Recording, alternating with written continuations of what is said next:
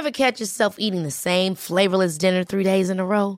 Dreaming of something better? Well, HelloFresh is your guilt-free dream come true, baby. It's me, Keke Palmer. Let's wake up those taste buds with hot, juicy pecan-crusted chicken or garlic butter shrimp scampi. Hello Fresh. Stop dreaming of all the delicious possibilities and dig in at HelloFresh.com. Let's get this dinner party started. Quality sleep is essential. That's why the Sleep Number Smart Bed is designed for your ever-evolving sleep needs. Need a bed that's firmer or softer on either side? Helps you sleep at a comfortable temperature? Sleep Number Smart Beds let you individualize your comfort, so you sleep better together. J.D. Power ranks Sleep Number number 1 in customer satisfaction with mattresses purchased in-store. And now, save 50% on the Sleep Number Limited Edition Smart Bed for a limited time. For J.D. Power 2023 award information, visit jdpower.com/awards. Only at a Sleep Number store or sleepnumber.com. The Square Ball Podcast. Hiya and welcome to the show. This podcast is brought to you by Levi Solicitors. Get your 10% discount on your legal fees. levisolicitors.co.uk/the Square Ball. My name's Dan Moylan. Hiya. With me, Michael Normanton. Hello. And Moscow White's here. Daniel Chapman. Hello. Get on board with TSB Plus and you can get the Match Ball early access when we hop in the studio, virtual studio anyway, and talk about the football straight after each game. Along with that, you get the extra ball and all our podcasts ad-free in one place. Daily email called Propaganda, which saves you the hassle of scrolling through loads of French abuse on Twitter these days. Full access to all our digital magazines, including the very most recent up-to-date edition of that, and loads more benefits at thesquareball.net/plus. Into the whitewatching then, and we had a nice sensible 1-0 win at Sheffield United. Back to normal, isn't it? And we start now draw 1-1 with Man City because we fancy it. Easy this Premier League. It was all right apart from the first 20 minutes, wasn't it? Which was a slightly terrifying introduction to Man City. But you know what? It's all right, yeah. Like you say, I think we'll finish fourth quite easily. We're not the only people saying that. There was one of the reporters in the Times was talking about us for a European place, top 6. And the thing about the first 20 minutes was I'm kind of glad that happened because it showed what City had come to do. And there was the stuff pre-match that I don't think we mentioned on the match ball that Pep Guardiola had apparently for the first time ever done a double session with his players to prepare for this game. And I think there's probably less to do with playing Leeds and Bielsa and maybe more to do with the fact that pre-season's been so short. I think there might be some of that in there.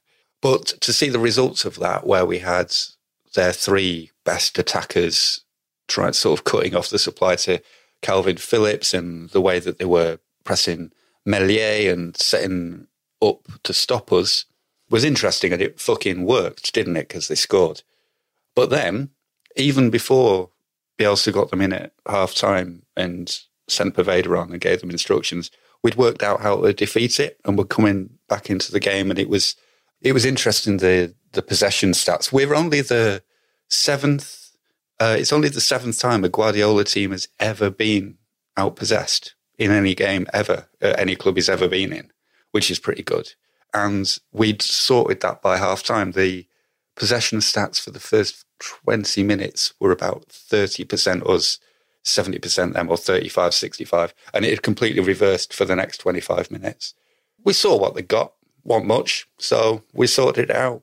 The other thing, the other stat I noticed from it is always that Edison made more saves in that game than he has ever before. Well, joint as many anyway. I think he's done it in another 2 games. He's made 6 saves. But when you actually look through the shots on target, they managed 1 in the entire game, which is maybe pointing to the fact they don't have a striker playing. But they do have, about £400 million worth of other attackers who are allowed to score goals as well, and tend to do. So they should have scored.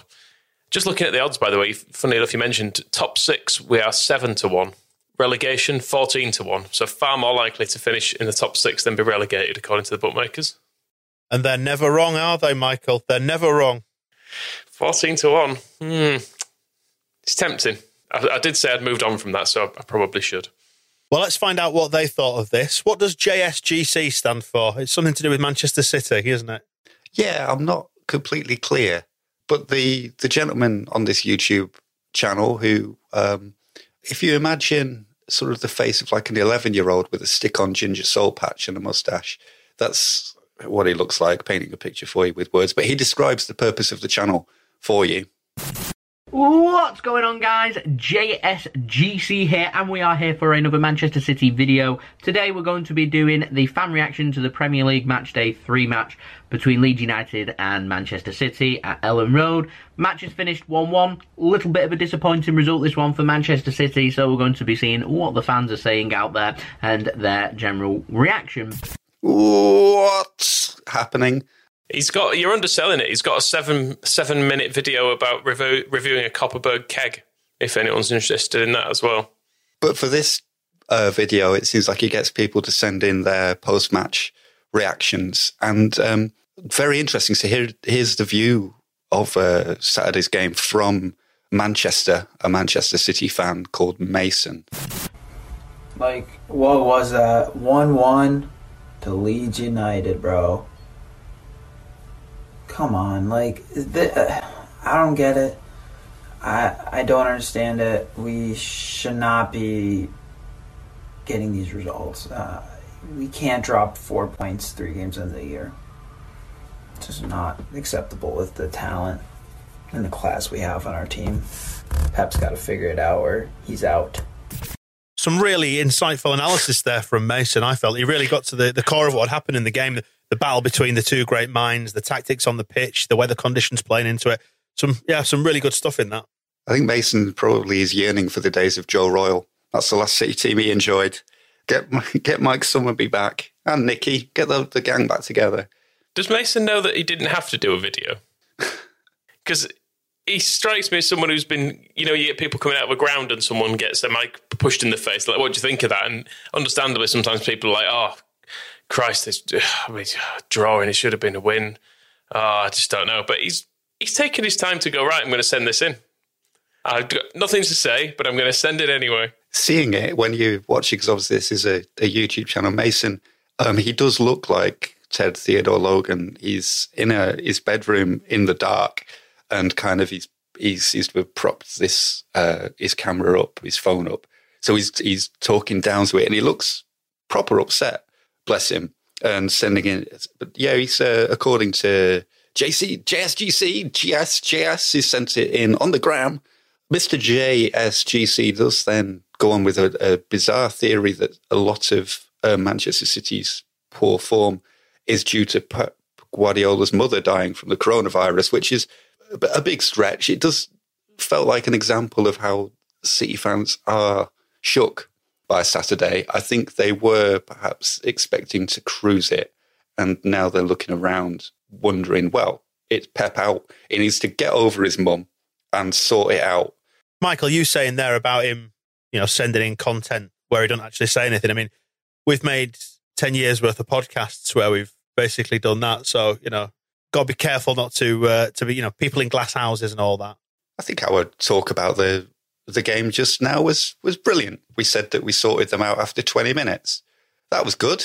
We did half an hour on it the other day. Just listen to that if you want to hear us talk about the game. I'm pivoting to Copperberg keg reviews anyway now. 55,000 views is that on that? That's not bad, is it? For just talking about some alcoholic fizzy pop in a 5-litre tin. Let's move on to City Extra then. Give us the lowdown on these, Moscow. What have you found? These are an interesting bunch. They do the watch-along thing. There's 2 of them. There's a guy who's probably got the most Mancunian face of anybody I've ever seen. Just everything about him and his voice screams just mank. And he has a kid with him who's got kind of like a new romantic haircut. It's a very nice haircut. It looks good, but I'm not sure if he realizes that he's channeling the sort of the bass player from Spandau Ballet with this. And his role seems to be agree with everything that the other guy says. And they have this weird thing where they keep cutting away to the mank, the head mank, is standing behind the bar in this sort of CGI nightclub that has an old retro shirt hanging on the wall, and it's all done in their branding, and it looks like a sort of a nightmare, to be honest. I wouldn't drink in there. And he just stands behind the bar. It looks, if Ken Bates had finished off his nightclub that he was going to build beneath the East Stand, I imagine this is what it would have looked like. And he stands behind the bar and he just rants on about how Pep is playing Sterling as a striker and he's a winger. He's not a striker. He's a winger. It looks like the sort of place you end up on a stag do where everything's horrendously expensive and no one's having a nice time. It's the only place that'll let you in, and you're like, oh, Christ. It's got that giving me a headache. That lighting that shows up everybody's dandruff as well. That sort of purple lighting, and you realise your jumper's absolutely covered. It does have like a chrome and carpets vibe to it, but I wasn't sure from the screen grabs that you've put on our prep sheet. I looked at it and I said, is that a real bar? It's quite well done, albeit without any sort of taste.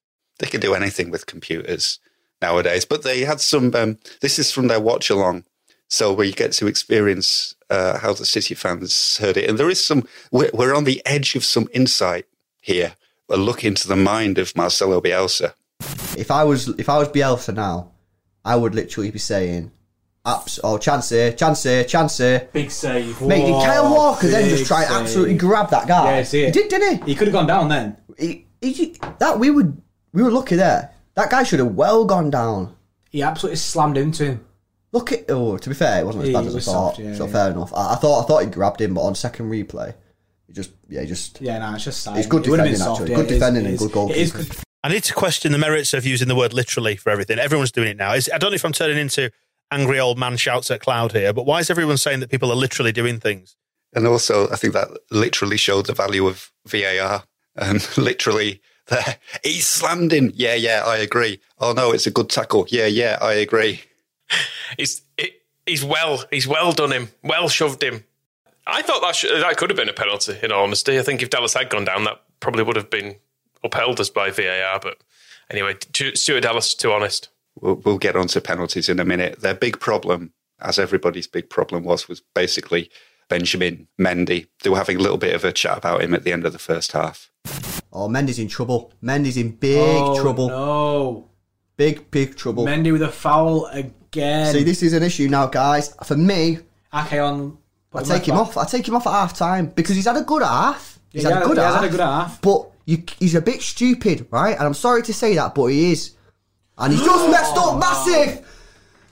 Oh, what a save Get by Mendy Edison. off. He's got to come off now because he's just absolutely almost done us. And that's what I mean. He's in the stupid. box, passed it to the Leeds man. He does stupid things. Proper stupid. He almost just screwed us big time. Goodness me, that went quite mank, didn't it? Sorry about that, everybody. I know we had the Scousers the other week, but that's equally ear bleeding. I mean, I used to live over there. I'd forgotten what it's like. Proper. He's a stupid. So that's just before half time. And then second half, once Ian Paveda starts tearing him apart, Mendy is a persistent theme. Let's literally play the clip. He needs to take off Mendy because if he doesn't take off Mendy, I'm not going to be annoyed at Mendy. I might be a little bit annoyed at him at the time, but my full anger will then be directed at Pep because it's quite clear to see that Mendy is waiting for this red card. And I feel like Mike Dean, to be fair, no, he's not an idiot, but to be fair, he has let him off there. I feel like on that foul then, he was looking at Mendy going, what are you doing? I mean, now we're in a position... Don't foul. He's scaring me. He's scaring me. He's proper scaring me. Don't touch him. Oh, man. JRX, come on. We're getting absolutely roasted here. We are getting done. We're getting spun. Chance here for Leeds. Things need to change here. I tell you what, we've only played, a minute and a half of these lads, and I'm exhausted. Are you proper scared? Proper scaring me. Literally, I think I'm scared. If we could take some inspiration from this, because sometimes I feel like we have too much discussion, and it would be easier if Michael just agreed with me. So yeah, I agree. If you could just start doing that, like when I say this next clip sounds like the moment that they really got hurt. It proper sounds like the moment we really got hurt. It's the moment they got hurt. This is the moment. Literally proper. This is the moment they were proper hurt. It proper is. But it proper is. This is the moment. Leeds are by far now the better side in the second half. Are by far the better side. We have no hold of the ball. We're playing like United, sitting back, trying to get on the counter attack, but we've not got any strikers to finish finished any crosses or anything in any way. I mean, that must have hurt them. You know, when a City fan's wounded, we're playing like United. The other thing that keeps cropping up in this observation of the propaganda that's out there is opposition fans. I know we have a lot of opinions about Patrick Bamford, but we watch him every week and we blow hot and cold. When he's scoring goals, he's great. When he's not scoring goals, he's not great. But why do other teams have this sort of... I mean, I don't even understand how these guys have heard of him. Oh, don't let it be Bamford. Don't let it be Bamford, whatever you do. I've accepted that we're not winning this game at this moment in time. What has happened, man? We used to be mint. Jumping 2 years ago when we were class. That was a good time, wasn't it? Nowadays... Must be awful for them, eh? Spending 100 million on 2 centre-halves. I was going to say, I remember them not being class, to be perfectly honest. That's my abiding memory of Man City. I mean, they've got in this nightclub, CGI nightclub, they have a big shirt hanging on the wall from 1992, a brother one. They were fucking rubbish. They had Peter Reid in midfield, and he was about 40. He was player-manager. Niall Quinn up front. Maybe they're all banging on. They haven't got any strikers just because Sergio Aguero's injured. Try Niall Quinn up there. I mean, he scored a lot of goals. Uwe Rosler. We had him and he was literally German. He was literally German. Anyway, the concluding match action towards the end when the Leif Davis came on and started trying to give them all the penalties, they were livid that they weren't getting any replays, and then they did get a replay, and then they almost got another penalty, and it's fun. Here it is. It's handball! It's handball! Yeah. It's handball! He stops the ball with his hand! It's handball! It's his hand! And he's got hold of his shirt! He's got hold of his shirt! On the other one! It's handball! Why have they carried on? They've not give that! It's handball, bro! He stopped the ball from going there! Is that not a ball? That they changed the rule over the weekend. Is that not a ball? Pep was talking about a changed handball rule, wasn't he? He shoots and it hits the guy's hand, which takes the pace off the ball. That's handball. Go on, Sterling. Penalty! Yeah! Penalty! Oh, come on, what? Wow. What is going on? What is going on? That looked like a penalty. He didn't get the ball. Battles. Come on. Play it. Come on, Phil. We've got to do it ourselves. Sterling! Oh, there's penalties everywhere, guys, but the referee just doesn't want to give us anything. Are we going to see a replay on that? Because that is arguably more of a penalty than the handball. Brennan says 100% was handball. Yeah, 100% was handball. That was 100% handball, and we're on the ropes. The throw goal, and it's that man, Patrick Bamford. What a save, Edison. What a save. It should be 2-1. He was offside. Come on, carry on. It's some game. Wow. Forward, man. Let's get some energy. Jesus Christ. Do you know what it reminds me of? It reminds me of my son playing FIFA, and he's 9. I just want to point out a little bit of credit to the voice of reason. They don't have a camera on him, but from time to time, you just hear that voice in the background. It sounds like it's their dad. Just kind of who comes in, it's like, look, they've changed the handball rule, calm down. And then they're all just like, no, it's like, he's fucking right. And, and you just hear him at the end there. It's kind of like, well, they're absolutely freaking out. It's good game, this. Yeah, they completely disregard him, don't they? If he's good, no, actually, you're wrong there because of this. Shut up! He's hit his hand! He's taking out pace off the ball! Jesus Christ, I'm absolutely knackered. Let's never do that again, ever. Now imagine that nightclub with that being screamed at you. I mean, imagine being a City fan. It sounds terrible. I assumed they were having a nice time, but I suppose they were back when we were class. I know we're in the same sort of genre as them in that we make content related to our football team, but if this is what the Premier League's about, can we just get relegated? I like it. I'm enjoying it. Bring it on. Well, we're 8th anyway, so we're obviously going to qualify for the Champions League, literally. I mean, you literally don't finish it in the Champions League places if you're 8th, but I think if we literally can move our way up there. I agree. I think that's right. Yeah, if we can move our way up there, we don't finish in the Champions League for getting 8th. We can proper win some games. We're going to get onto transfers ourselves in just a bit, but look out for Phil doing a bit this week on The Athletic. Just how did Leeds fund the transfer window? Because we've spent an awful lot of money. I mean, haven't we? Literally a lot of money. I'm proper scared by the amount we've spent. As well as that, he's going to be talking about the Jean-Kevin Augustin mystery explained. Well, sort of anyway. And there's a Rafinha backgrounder coming at some stage too. Look out for the Phil Hayes Show podcast later this week. We'll get some of the background on those stories and we'll have a probably more reasoned reflection on the Manchester City game as well, and look forward to the international break where we can all catch our breath. You can get all Phil's stuff on The Athletic. Doesn't stop there, though. You've got Premier League, football and sport from around the world. £1 a month on The Athletic at the moment. If you want to get involved in that action, it's theathletic.co.uk/the square ball.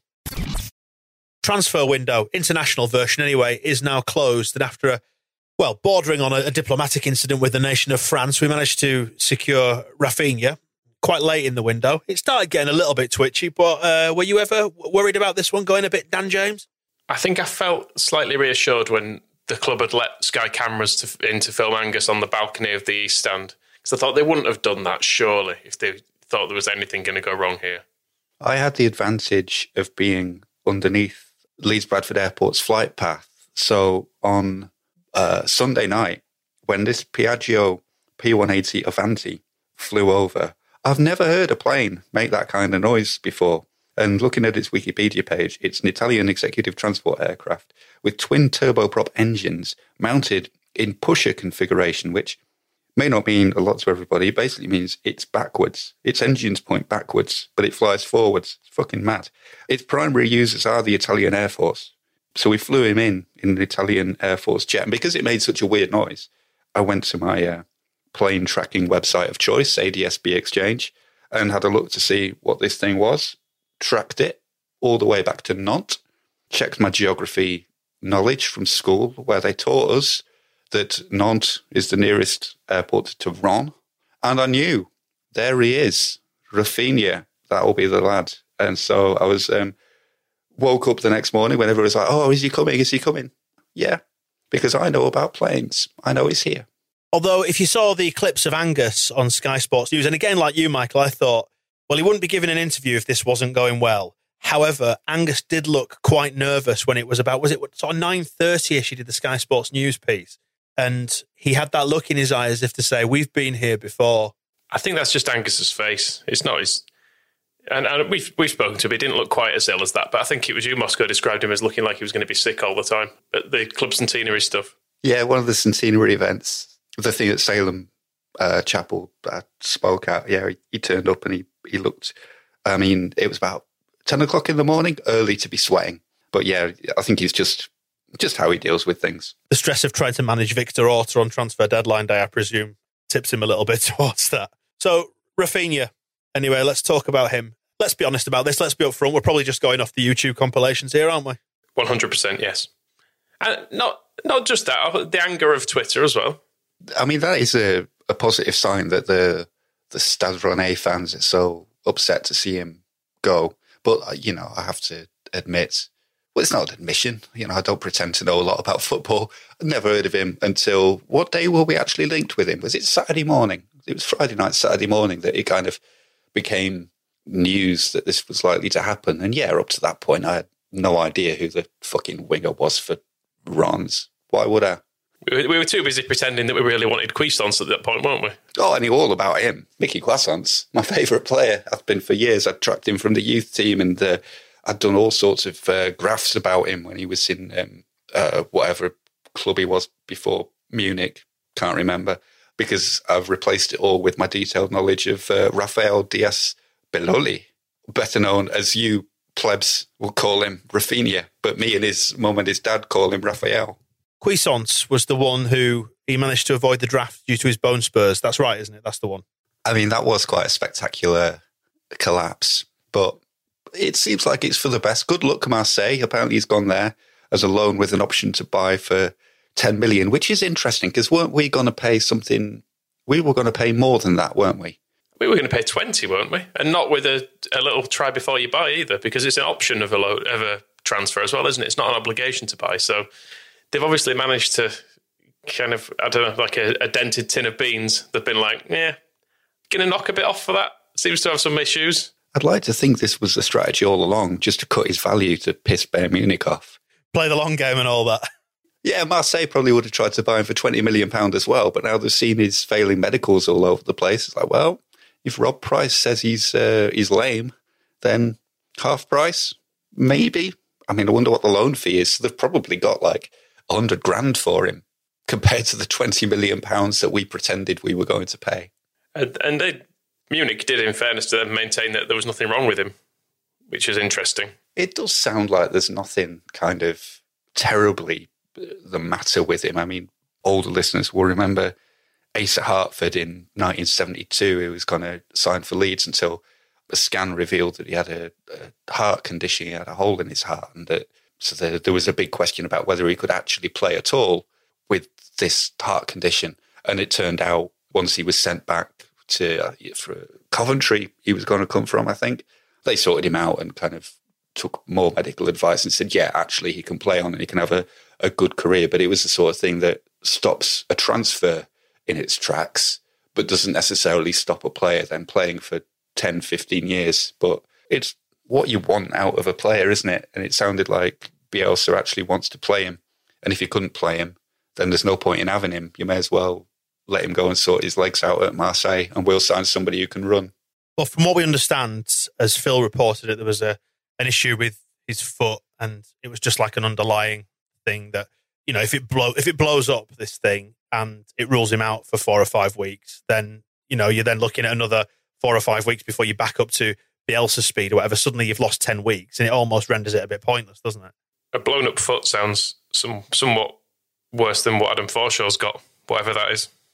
Well, we don't know, do we? It could be a blown up foot. We've seen no evidence to the contrary. Have we seen him arriving at Marseille on his stump? I was picturing it the other way, blown up like a balloon. Oh, no, I was thinking like blown off, as in maybe like a landmine accident or something. No, I think it's just inflated. So he's got one, like he's a globe at the end of one leg. Like a big mascot boot on. Yeah, all he needs to do is kind of put wheels on it and it might resurrect his career. Like a dog with wheels. They're always cute when you see them on funny animal video channels. He's literally on wheels. Back to Rafinha then. Let's talk about him and what we can expect from him. And another not insignificant fee, a fee that's been tweaked downwards to avoid Rennes having to pay extra money to Sporting as part of their deal. So it's £17 million plus add-ons, which is going to take it north of 20, because they bought him for 18 million a year ago. There is no honour in football, is there? It's accidentally. I mean, it's through no fault of our own, but we're screwing Sporting. But isn't that where we got Herdy Sacco from? Yeah, he had like a 20. Was it even more? It was his release clause was £60 million. Well, they frankly deserve screwing over for having ridiculous things like that in their terms. I mean, I don't feel any guilt, I've got to be honest. And I actually quite enjoy the fact we seem to have screwed 2 clubs on this one, because everyone seems angry with us. What about his abilities as a player based on our limited dubstep-infused compilation video on YouTube? Because that's all we get these days, isn't it? I mean, it's more than you used to get in the olden days when you used to have to ring Club Call and find out about somebody being on trial from wherever, and that was all you knew. You just hoped they were going to turn out all right. You might maybe go down to the reserves or whatever and watch a game when they're on trial, but basically that was it. At least these days you get a 3 to 4 minute compilation over some raging beats to form an opinion on a player. He looks good, is my opinion, from watching the clips of him on YouTube put together to show how good he is. He looks good on them. Very tricky, uses both feet, scores some goals, makes some assists, does some nice things. Good player. I think he's got a high skill rating, hasn't he? At least 80. Yeah, skill rating is high. No, I mean, he looks good. And we now, I think maybe the sad part of Saturday's match was sort of seeing the beginning of the decline of Gianni Alioski, but also the rise of Ian Poveda, which is exciting. But the thing with Poveda as a backup winger is he's a child, and then the thing with Alioski as a backup winger is that he's maybe not going to cut it in the Premier League. He still might, and I think Alioski, we mentioned it was it the Fulham game where he came on and as a 10 and was like a defensive 10 and just ran around smashing shit up. I think he'll still have that role because he's got, I think Alioski has a baseline commitment and surprisingly for him, maturity on the pitch in terms of he will do what he is asked to the best of his ability at all times. Doesn't necessarily mean his ability will be good enough, but he'll commit to what's asked. So he's one of those players who's a good player to have around. He's the new Chris Kamara. But looking forward, having Rafinha as a rival to Jackie and Helder is possibly a good thing. And maybe he's the new Hernandez as well. Don't forget that he's an old dog now. It does also open the possibility of moving Harrison or Costa inside as well. I know Bielsa has said in the past Harrison can play centrally, and he's said he can use him as a striker and things. So I don't know if he'll maybe look at some of those options as well. It's just nice to have a bit of flexibility, isn't it? Rather than, I mean, even last time we were in the Premier League, we still ended up playing Jacob Burns in quite a few games. It's good to have some decent players on the bench. And he does look like he's got a bit more, what's the word, kind of inspiration than Helder Costa. Poor old Costa sometimes, he looks very laboured in what he's doing. He started really well against Liverpool and Fulham we played next, wasn't it? And he was looking great, and I rate him. But sometimes he doesn't surprise you. You kind of know what he's going to do. Whereas from 5 minutes on YouTube, I was consistently surprised. I never knew what Rafinha was going to do next. And he did seem to have that kind of a few more ideas in his mind, a little bit like Poveda when he came on, when he was up against Mendy instead of it had been Costa against him in the first half, and suddenly Mendy just did not know what he was going to do and did not know how to stop him. Having two wingers like that, if we're counting Poveda and Rafinha, it's going to be unpredictable. Do you think he's going to feel the weight of the number 18 shirt? The new Pontus Jansson. I was thinking the new Thomas Brolin, the new Kevin Nichols. The weight. The new Andy Robinson, speaking of the weight. I missed the cruel weight reference. He looks a slimmer thing. According to his profile on their internet, he is only, I think it's 58, 59 kilograms. I'm pretty sure my legs weigh about 58 or 59 kilograms. He's tiny. Michael Cuisson says one of his feet weighs that much now. I mean, it's much better to have this lad. He's going to be much more nimble. I'll tell you what he does have as well. Another great asset that he has, dickhead's hair. He's got the capability of having a proper dickhead's haircut. But he goes with his face as well. Like, Rodrigo has got... Hold on a minute. Hang on a second. Just a minute. Just a minute. Saying he's got a dickhead's face? No, I didn't say he's got dickhead's hair, but it goes well with his face. I'm not saying he's got a dickhead's face. Just wait. Let me explain. Like Rodrigo, he's had the sides taken in Rodrigo, so he's got a little bit of a mohawk at the minute. Have you seen that? Yes. You could argue that the mohawk on a football pitch is a bit of a dickhead's haircut, but Rodrigo's got such a friendly face. Whereas I think Rafinha, he's just got that sort of face that makes you think that's dickhead's hair. No, it's not a dickhead's face, it's dickhead's hair. There's a subtle difference. I don't literally want to be accused of calling him a dickhead. But look, if you look at the YouTube videos, for example, he's had blonde tips put on before. So if you combine blonde tips with a mohawk, that's a proper dickhead's haircut. Yeah, but that's two different players. He doesn't have... Are we combining him and Rodrigo? Is Rob Price or what? I mean, I looked at his face and I have to confess I thought the opposite. I thought perhaps he does have a dickhead's hair, but he kind of... Something about his face looks almost as if he's a bit embarrassed to have it. He looks very young, and his youth shines through in the photographs where he's trying to look older.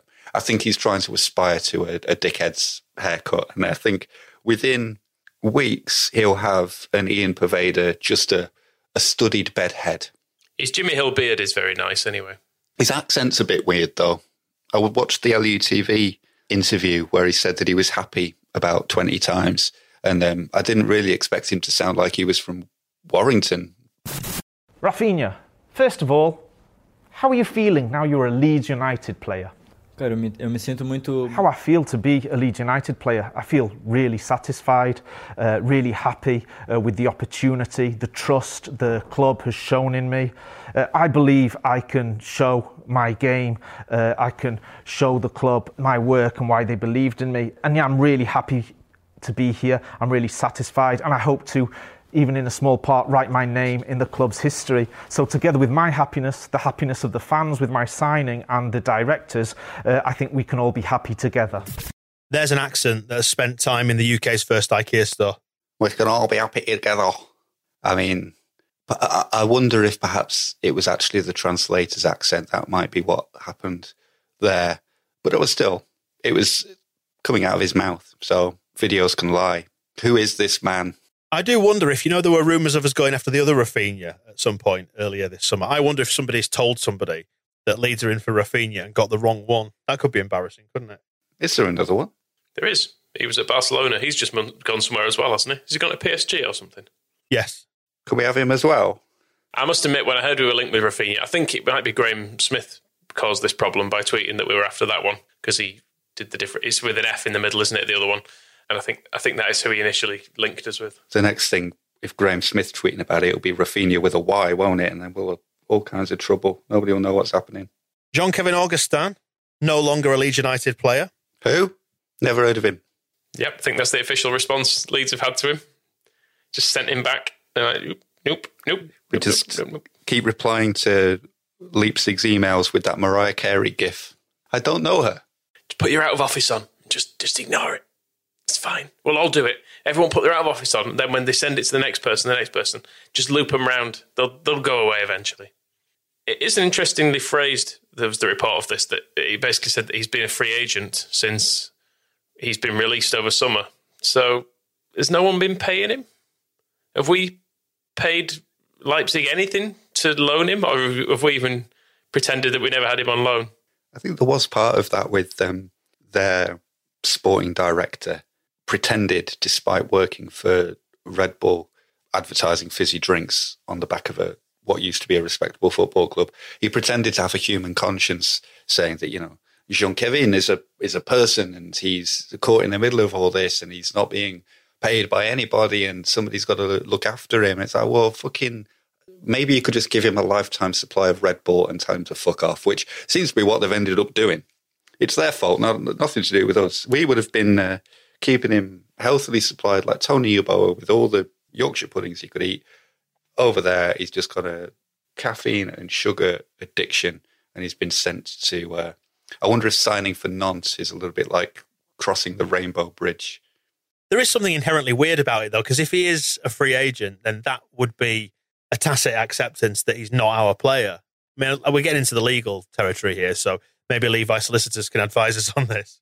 Unless they say that he's only a free agent because Leeds were supposed to sign him and they refused. So they kind of say, well, that's the end has come about because of Leeds United. Therefore, this is all their fault. That might be the way they're going for it. But I would be happier if everybody just forgot the whole thing and he just went to Nantes and that was it, because I'm assuming we paid a loan fee. So we did pay to have him here and his wages for the months when he didn't do anything. So we did pay something for him. And now he's gone to Nantes. It's very much Leipzig's decision not to ask for a transfer fee for that. So just move on. I think that would be the best idea all around. Also, I don't want to give any money to Red Bull. Do you want to know who else is moving on? Kasper Slurt. It's just been announced that he's left Notts County by mutual consent. Was he coming back? I mean, we didn't sign a midfielder. Rodrigo de Paul fell through. Mickey Croissants didn't happen. So Kasper Slurt could do a job. Just a quick nod in the direction of the outgoings then. Barry Douglas, it looks like he could be on the way out. Watford. I don't know why I still like Barry Douglas, because he's never particularly done very well for us, but just something about him. Just quite enjoy having him around. I think I like his... he seems like quite a nice dad, doesn't he, from his Instagram? Does a lot of nice family stuff.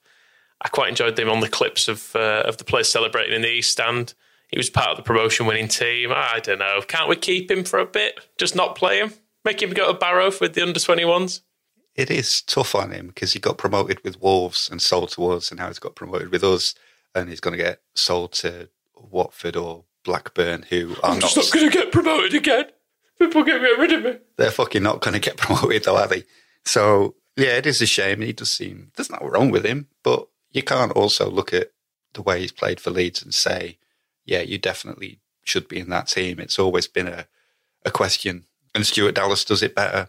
And Leif Davis has essentially chosen ahead of him on the weekend. So with Alioski able to play there as well, it is probably for the best. He's at an age where he needs to play. He's got that thing as well where he can only really do one job. He's a left back and that's it. And he doesn't have that versatility that Bielsa really values. But it's an odd career because he moved to Poland and Turkey, didn't he? So he's always gone where the games are. So chin up, Barry. It's just a Blackburn. It probably reminds you of Warsaw. I mean, 1950s Warsaw, admittedly, but... I do like him for the same reasons you identify there, Michael. I think we can separate man from footballer, and I like him as a bloke. I'd go for a pint with him, going back to the old pint test that we mentioned on previous podcasts. Is this somebody I would want to have a beer with? Yes, it is. You and him having a pint together, slagging off Rafinha's dickhead face like wankers. Although Barry would actually probably take our side, he would say, no, please be friendly to Rafinha. He's got a lovely face. You just don't appreciate it. Well, with Croissants and his exploded foot, we didn't get a number 8, and the number 8 shirt remains vacant in the squad list. So what do you reckon to the window overall then? We've spent a fair whack of money here, haven't we? I feel like it must have gone well because no one's really talking about Ben White anymore. We've just kind of seen enough of Cock to go, all right, yeah, fine. Actually, probably worth doing that because we've essentially got 2 good centre-backs. Well, we assume Llorente is good for the price of Ben White. So we can't really argue with that, I don't think. And it has been quite smooth, all told. I'm not too worried about the number 8 because the way we seem to be handling transfers is quite an opportunistic thing. Victor Orta's got his famous list of players that we might want and just watches and waits to see if one of them is available. That's what it was with Mickey Croissants, to be fair, was quite a punt because nobody expected him to be for sale when Bayern Munich is selling their other midfielders, and he's not really a player that people are talking about moving on. But the opportunity must have been there, and we managed to do a deal to get a player that was not necessarily on the market, but we knew a lot about. The same with Rodrigo, that it was the situation at Valencia where, because they didn't qualify for Europe, suddenly they need to move a player on and we can go in and get him because we know all about him in advance.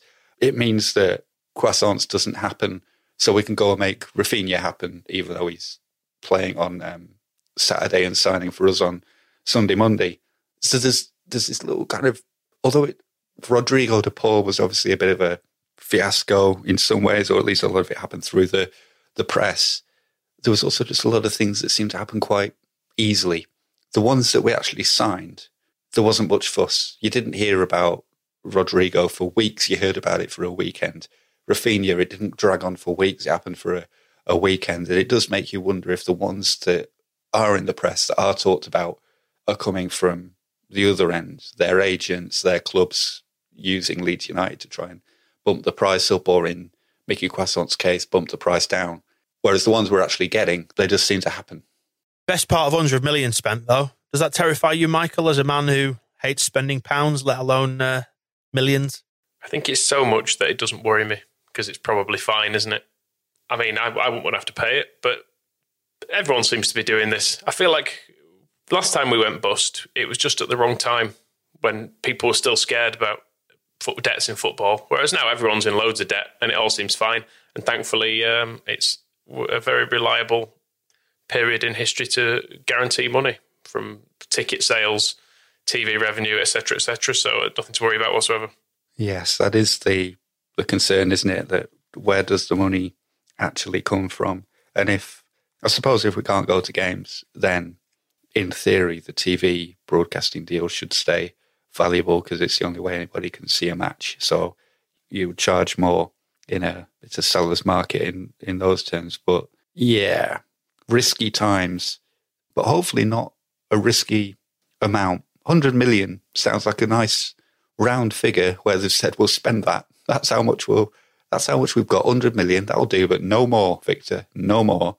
And it's not like we've bought idiots, hopefully. The prices are, Rodrigo is high, but then 13, 17, 17, bearing in mind the money that people spend. I mean, Harry Maguire, £80 million. You've got to kind of put it against that. And if we do finish top 6 and knock scum out of the Europa League places in the process, we'll look pretty clever. If we go bust, we'll look stupid. But that's football, isn't it?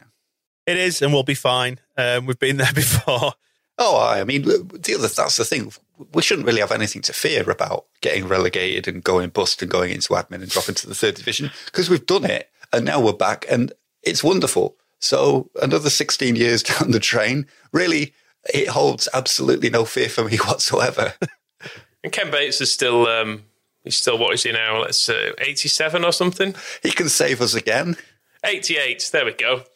I look forward to having a 104-year-old Ken Bates taking us back to the Premier League in another 16 years. Susie telling him, you've got to go in there and save them again. Warnock. Go for the hat-trick. Warnock getting off his COVID bed. One last challenge. Quality sleep is essential. That's why the Sleep Number Smart Bed is designed for your ever-evolving sleep needs. Need a bed that's firmer or softer on either side? Helps you sleep at a comfortable temperature? Sleep Number Smart Beds let you individualize your comfort, so you sleep better together. J.D. Power ranks Sleep Number number 1 in customer satisfaction with mattresses purchased in-store. And now, save 50% on the Sleep Number Limited Edition Smart Bed for a limited time. For J.D. Power 2023 award information, visit jdpower.com/awards. Only at a Sleep Number store or sleepnumber.com. Hold up. What was that? Boring. No flavor. That was as bad as those leftovers you ate all week. Keke Palmer here, and it's time to say hello to something fresh and guilt-free. Hello Fresh. Jazz up dinner with pecan-crusted chicken or garlic butter shrimp scampi. Now that's music to my mouth. Hello Fresh. Let's get this dinner party started. Discover all the delicious possibilities at hellofresh.com.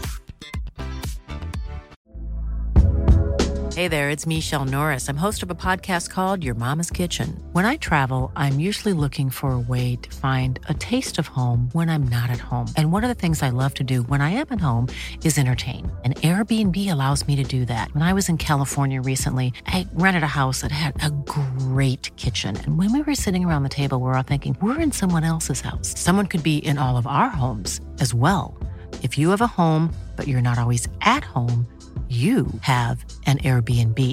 Your home might be worth more than you think. Find out how much at airbnb.com/host. We're having a jolly nice time in the Premier League. And as we've determined in this podcast already, Europe is nailed on now after these opening games. We've improved it. No two ways about it. We've improved this shit show, made it miles better. We've made it free scoring. We're not just here as tourists like Huddersfield were. We are here to improve your stupid league and fix it once and for all. This is our bit, What's Wrong with the Premier League? Another thing we can chalk off the list that we've sorted out for them because we're good like that. What is it this week? I feel like it might actually be Robbie Savage again, which is harsh because I'm sure he's already been mentioned, but it's the thing that comes up all the time. Savage was the man who actually said it this time, but it is a common theme now. Just people are obsessed with spending money. Having just talked about 100 million quid then, his solution to Man United getting absolutely dry humped by Spurs on the weekend was that they need to spend another 50 to 100 million quid on a centre-back, ignoring the fact that they already did that and it didn't work. And he was played alongside another centre-back who was 30 million quid, with another centre-back on the bench who was 30 million quid, and another centre-back in the squad who was 16.5 million quid, and another who was 20 million quid. Maybe they should talk about something other than transfer fees. Can I just ask, did Robbie Savage say that? Because I can't imagine it without hearing it from his mouth. Only one way I fix this. You need to spend 50, 100 million on a centre-back. Simple as that. You know, there's nothing you can do with it, Barry. Lindelof, these don't know the league. Get Jimmy Taggart. Their problems have been that they've spent money on all these players, and now these players just don't want to fucking be there because it's rubbish. You can spend £80 million on Harry Maguire, but then he turns up and he's like, oh God, fucking Greek jail was better than this. Jesus. And it's just a terrible place run by horrible people, and all the players are twats. And so once you join, you get sucked into it and you become shit. That's their problem. So they can spend all the money they want, and they are. Won't work. That's the thing. Harry Maguire was the nation's sweetheart, wasn't he, after the World Cup? Everyone loved him. Everyone thought it was great. Went there, turned absolutely terrible. Pogba, best midfielder in Europe, went there, now a pile of shit. They need to just stop buying people. Just learn that this is your new position in the league now, is that you finish about 10th and spend a fortune doing it. They just need to cross their fingers and hope for the second coming of Phil Neville in their youth team. That's what did them last time. That's what sorted it all out. I mean, Ferguson's record in the transfer market, Mike Phelan, Neil Webb, did he sign them? Maybe it was Ron Atkinson, but he had them. And he did sign a lot of shit as well as the the good players. There was always, I mean, he could never pick a goalkeeper, could he? I remember Taibbi and Bosnich letting them down. So just rely on the youth team, like, it's the Busby way, it's the Ferguson way. They've forgotten all this, and they've ended up with this absolute joke of a team. And it's, I mean, I'm quoting myself here, but I felt like I summed up Scum in the YEP column. They've got a bunch of players who don't want to be there. They've got a manager who cannot bear to leave and will not under any circumstances, and owners who would rather be anywhere fucking else. And it's just an absolute shit show, and I'm loving it. I don't know. We're supposed to be fixing the Premier League, things that are wrong. I think this is fine. I must admit, I also really enjoyed the fact that they're one bit of like main transfer business to fix their defence is spending an absolute fortune on an old man to play up front. I mean, Cavani, it's such a, I mean, the fact, I keep looking at this in the context, you know, there, but for the grace of Bielsa, but Radrizzani did have that moment where he was like, oh, I'd quite like to sign Cavani. But there's enough people, at least, I think, who will just go, yeah, have another drink, Andre. Let's not bother with that. But, you know, it'd be fun. Oh, imagine it, but leave it there. Whereas at Scum, they're just like, well, what else are we going to do? He's available, isn't it? I think Cavani seems like he's been sat around. Because I was amazed he was still available, actually, when this link came around. Because didn't he sign for Benfica about 3 months ago after we were linked with him? But he's clearly just been sat on his hands all summer, being like, his agent's just been like, play cool. Someone will pay you the money in the end. And he's like, well, Benfica are willing to give me 150 grand a week. That's still a lot, isn't it? He'd be like, no. There's better to come. There's some desperate people out there. You just wait. And sure enough, along comes Scum. That's the thing. They've done that classic panic buy thing, haven't they? Of we need somebody in during the window to show everyone that we're doing stuff. And they've just gone and got Edison Cavani, which does nothing to solve the problem, which is sat on their bench. But you're right, Moscow. You're absolutely right. This is how do we fix the Premier League? This is fixing the Premier League. Watching these idiots spunk all this money up the wall on crap players when it's Ole Gunnar Solskjaer who is quite clearly the problem and the people above them. What I love most about this, is that this is the natural end point for what Manchester United is as an entity. And I am going to go slightly more serious now, is that they've grown and grown and grown commercially to the point where they're not really a football club anymore. There is a football club somewhere within it, but it's so reliant on its commercial activity. It's basically eating its own tail now, hasn't it? Football has become a secondary thing. And it's brilliant. Yeah, I mean, Pogba, Cavani, they had Ibrahimovic the other year. They do just seem like licensing deals rather than actual players to improve the team. I'm sure there's probably something to do with that, with Harry Maguire as well. You know, his big blockhead will look good in adverts in China. And it's as much driven by that. If they had any imagination about them, they'd have signed Gunnosaurus. That would have been the big move, but they just don't seem to be able to think laterally. I am paraphrasing this, but there was a tweet from a Man U fan saying during that Spurs game saying it's going to take one hell of a tractor partnership to turn this around. Well, I mentioned Levi Solicitors there before in the context of Jean-Kevin Augustin. We've heard from him. He's tweeted.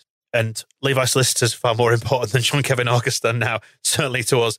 If you have legal matters that you need to attend to, even if it's as straightforward as moving house or getting yourself a will sorted out, because so many of us don't have wills, give Levi's a shout and they will sort you out and you will get 10% through going through us at levisolicitors.co.uk/the square ball. And do not take legal advice from Jean-Kevin Augustin. He does not have a good track record with this. Heroes and villains now then in the final part of the podcast. Good and bad from the last 7 days. First is the Ken Bates Villainy Awards. Ken Bates gets the opening nomination. Do we have a Ken Bates angle this week? I mean, he's 88 now and he's not saying much, which is nice in a lot of ways. I bet he fucking is. Well, he is, but he's just saying it to the four walls of his apartment, isn't he? Susanna's ears are dropping off. But 10 years ago, he was talking to a journalist about how to run a football club. And I mean, it was very wrong then. And I think it's given the money now in the Premier League and the way the Leeds United as a business is operating, it's not aged well at all. But bear in mind, he's talking to a journalist over a lunch, which he made the journalist pay for, actually, is the way this concludes. But he was talking about how you need to run a business, and he wasn't talking about TV money or international shirt sales or anything like that. He was saying, you use to support the base to generate a non-football business. Weddings, conferences, bar mitzvahs. I preached at Chelsea, and they'll talk the piss. Yeah, they're all copying me. And he's right, isn't he? Because there's lots of bar mitzvah billionaires around running the football clubs. He always seemed to confuse running a football club with running a working men's club. You know, weddings, conferences, bar mitzvahs, absolute solid business model. Get people in, get the rooms used, get trade over the bar. You can fit a bouncy castle in some of the big ones, can't you? That'll do for the kids' parties. Parties, events, make sure that you're the place that when Christmas party time comes around, every office in the town is trying to book you. But a football club, bit different. And also, he was talking about weddings, conferences, bar mitzvahs. We had a big income stream from the Jehovah's Witnesses who used to hold their annual conference at Elland Road until he fucking slagged them off for, what was it? Was it because they were getting in the way, or did he make some crack about them always tidying up after themselves? So they went, right, fuck this. Leeds Arena's open. We'll go there instead. And so we lost that business because of this fucking fool. Do you know what? Looking back on it, he was so into events management. He should have just stuck to that, shouldn't he? He should have just bought the Sun Pavilion in the middle of Harrogate and just put on weddings and shit there and just left us be. Maybe, you know, see if some nice Harrogate hotelier would team up with him to do that. Plenty of money in Harrogate as well. He'd have been happy as Larry. Just leave Leeds United alone.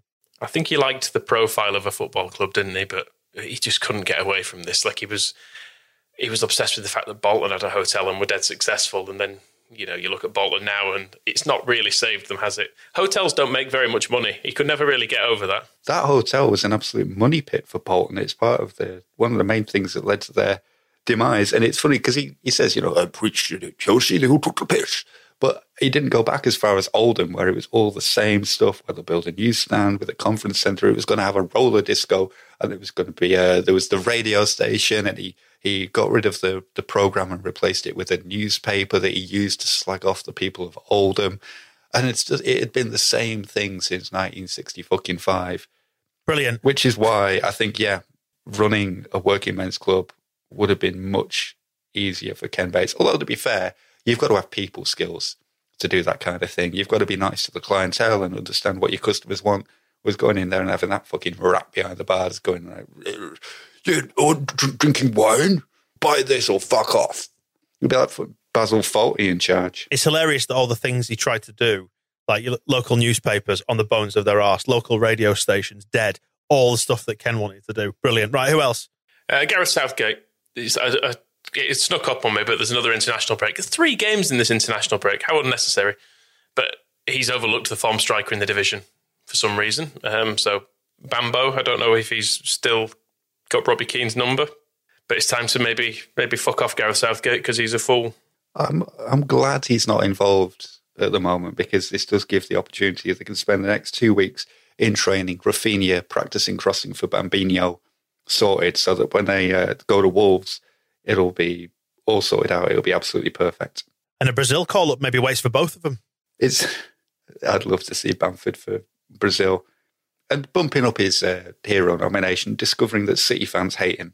Don't know why, don't know what for, but hearing they're tired, no, not Bamford. Good. More of that, please. Do we need to give a nod in the direction of Sky for their transfer deadline day output? I've not got too involved in this in recent years because we never buy anyone.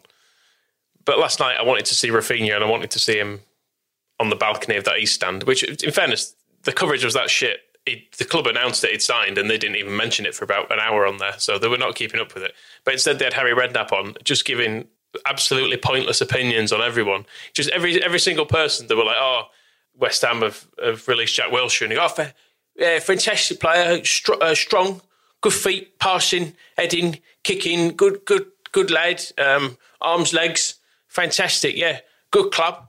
Fantastic. It's just that for every single person, just listing off football. Throw-ins, he does the throw-ins, the kicks, he's a good club. No, he's a good club, he's a good signing. He's a good player, good club, good legs, good arms. Terrific. Heading, terrific, chesting. He can score goals, passes it. He's very good boy, good lad. Just that for hours. Waste of time. You do need that reassurance sometimes when you don't know much about the player coming in. Harry, is he a footballer? Yes, he is. Oh, thank Christ. Thanks, Harry. Neil Warnock's been moonlighting on you, Moscow. Have you heard this? I mean, I think I said it, didn't I? Probably. It's unbelievable. Unbelievable. Let's play it. Let's play it, and then you can comment off the back of it. Here we go. Is there uniting factors for a happy time as a manager when you look at them all and say, there's some things that have been the same at each club?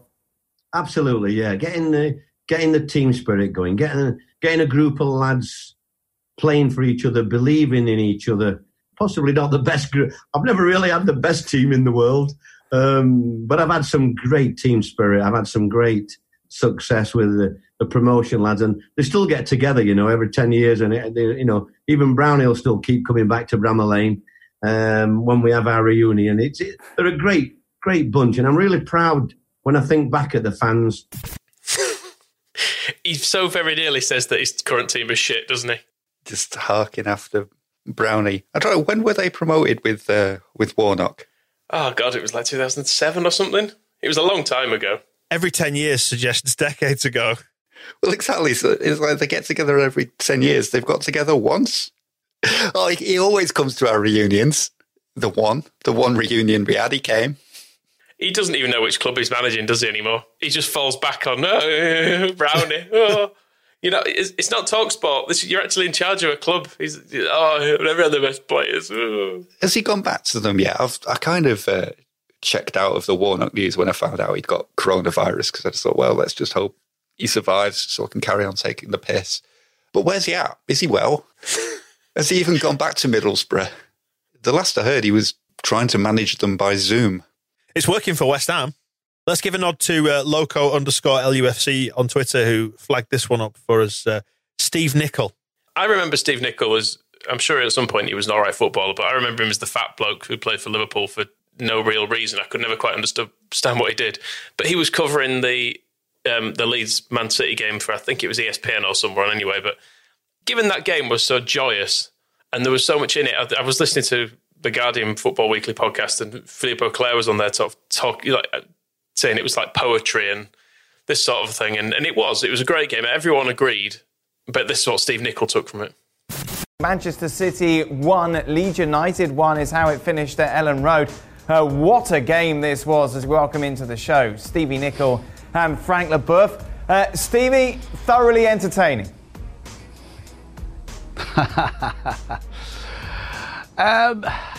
It depends what you like, Dan. If you like to watch two teams just going up and down with no real control, coughing the ball up, and then the other one goes at the other team, they cough it up, and then the other one goes back again.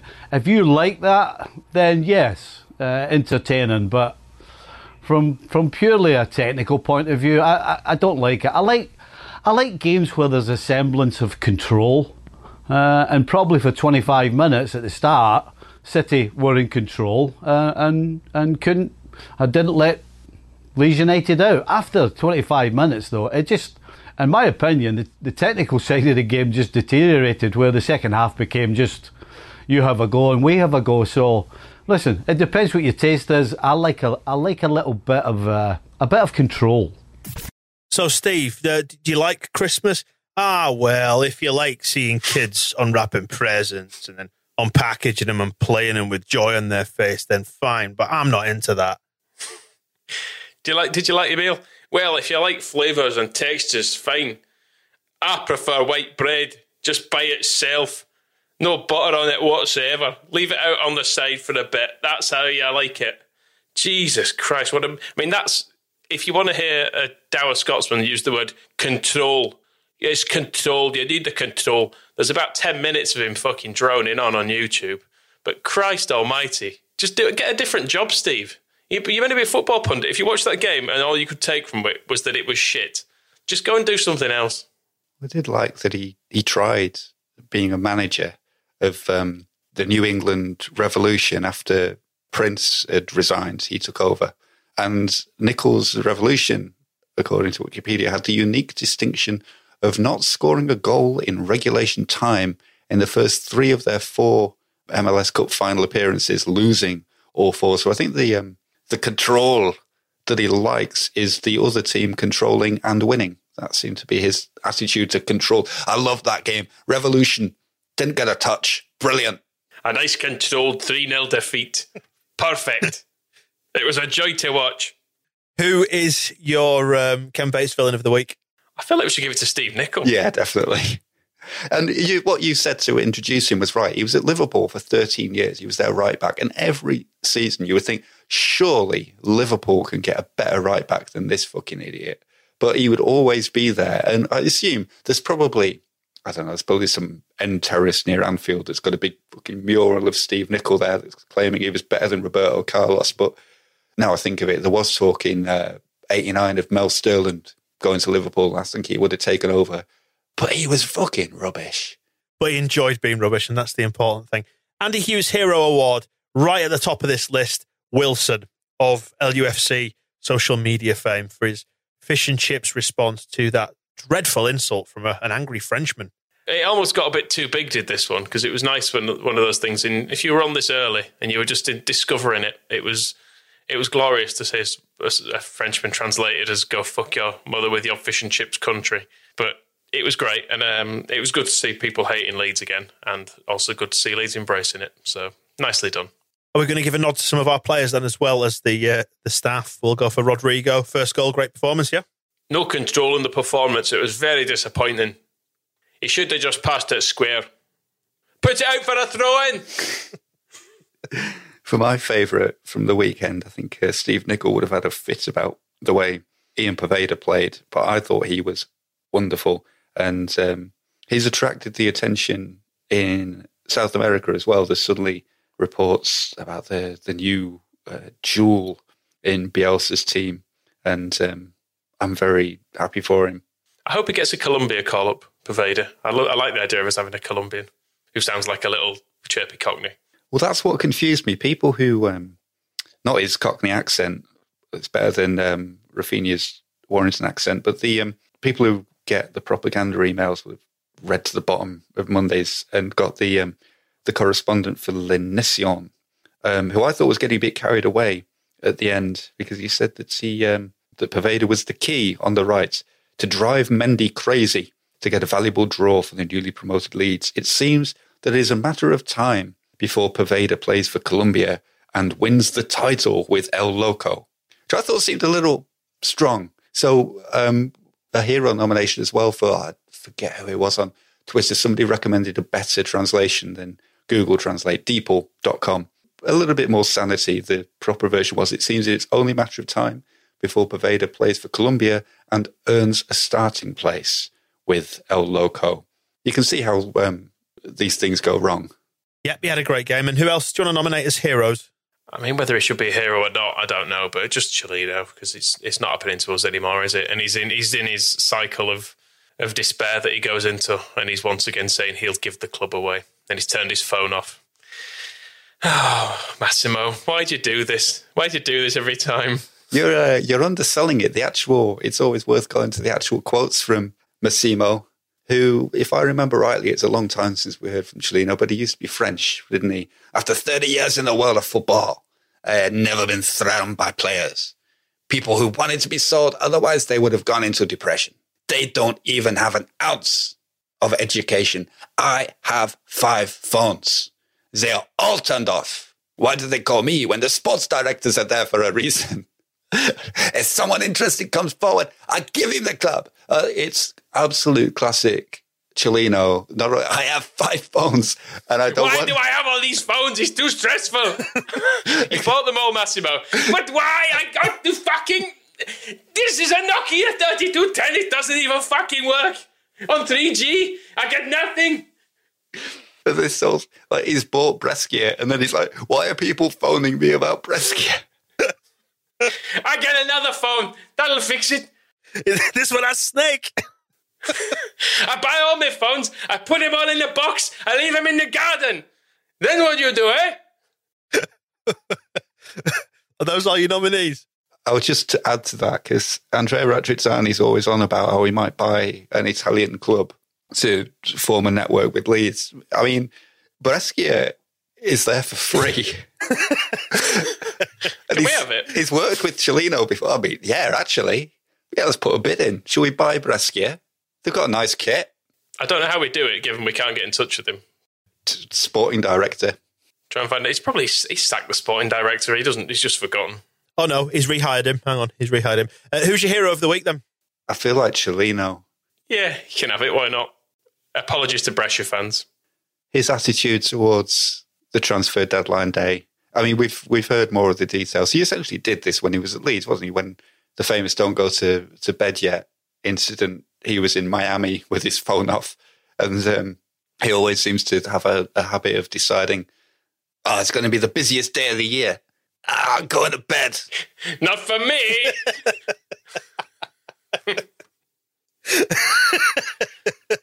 You know who worked transfer deadline day? Dickheads. Not me. He wakes up in the morning, he's spent all his money on fucking Mario Balotelli. Why is he here? I got a massage and another mobile phone on the way. No problem. Yes, and it's a stark reminder of how much better things are these days, and it's a clear bit of context for the oasis of sanity we seem to have found after so long dealing with absolute idiots. Bloody hell. Well, yeah, well done, Massimo. Thanks for that. Enjoyed that. And that just about wraps up this one. If you want to get involved with the daily propaganda email that Moscow referenced before, that comes as part of our TSB Plus subscription, full digital access to the magazine, and you can get all these podcasts ad-free on one feed on your mobile phone. Head to thesquareball.net/plus, and we'll catch you next time. The Square Ball Podcast.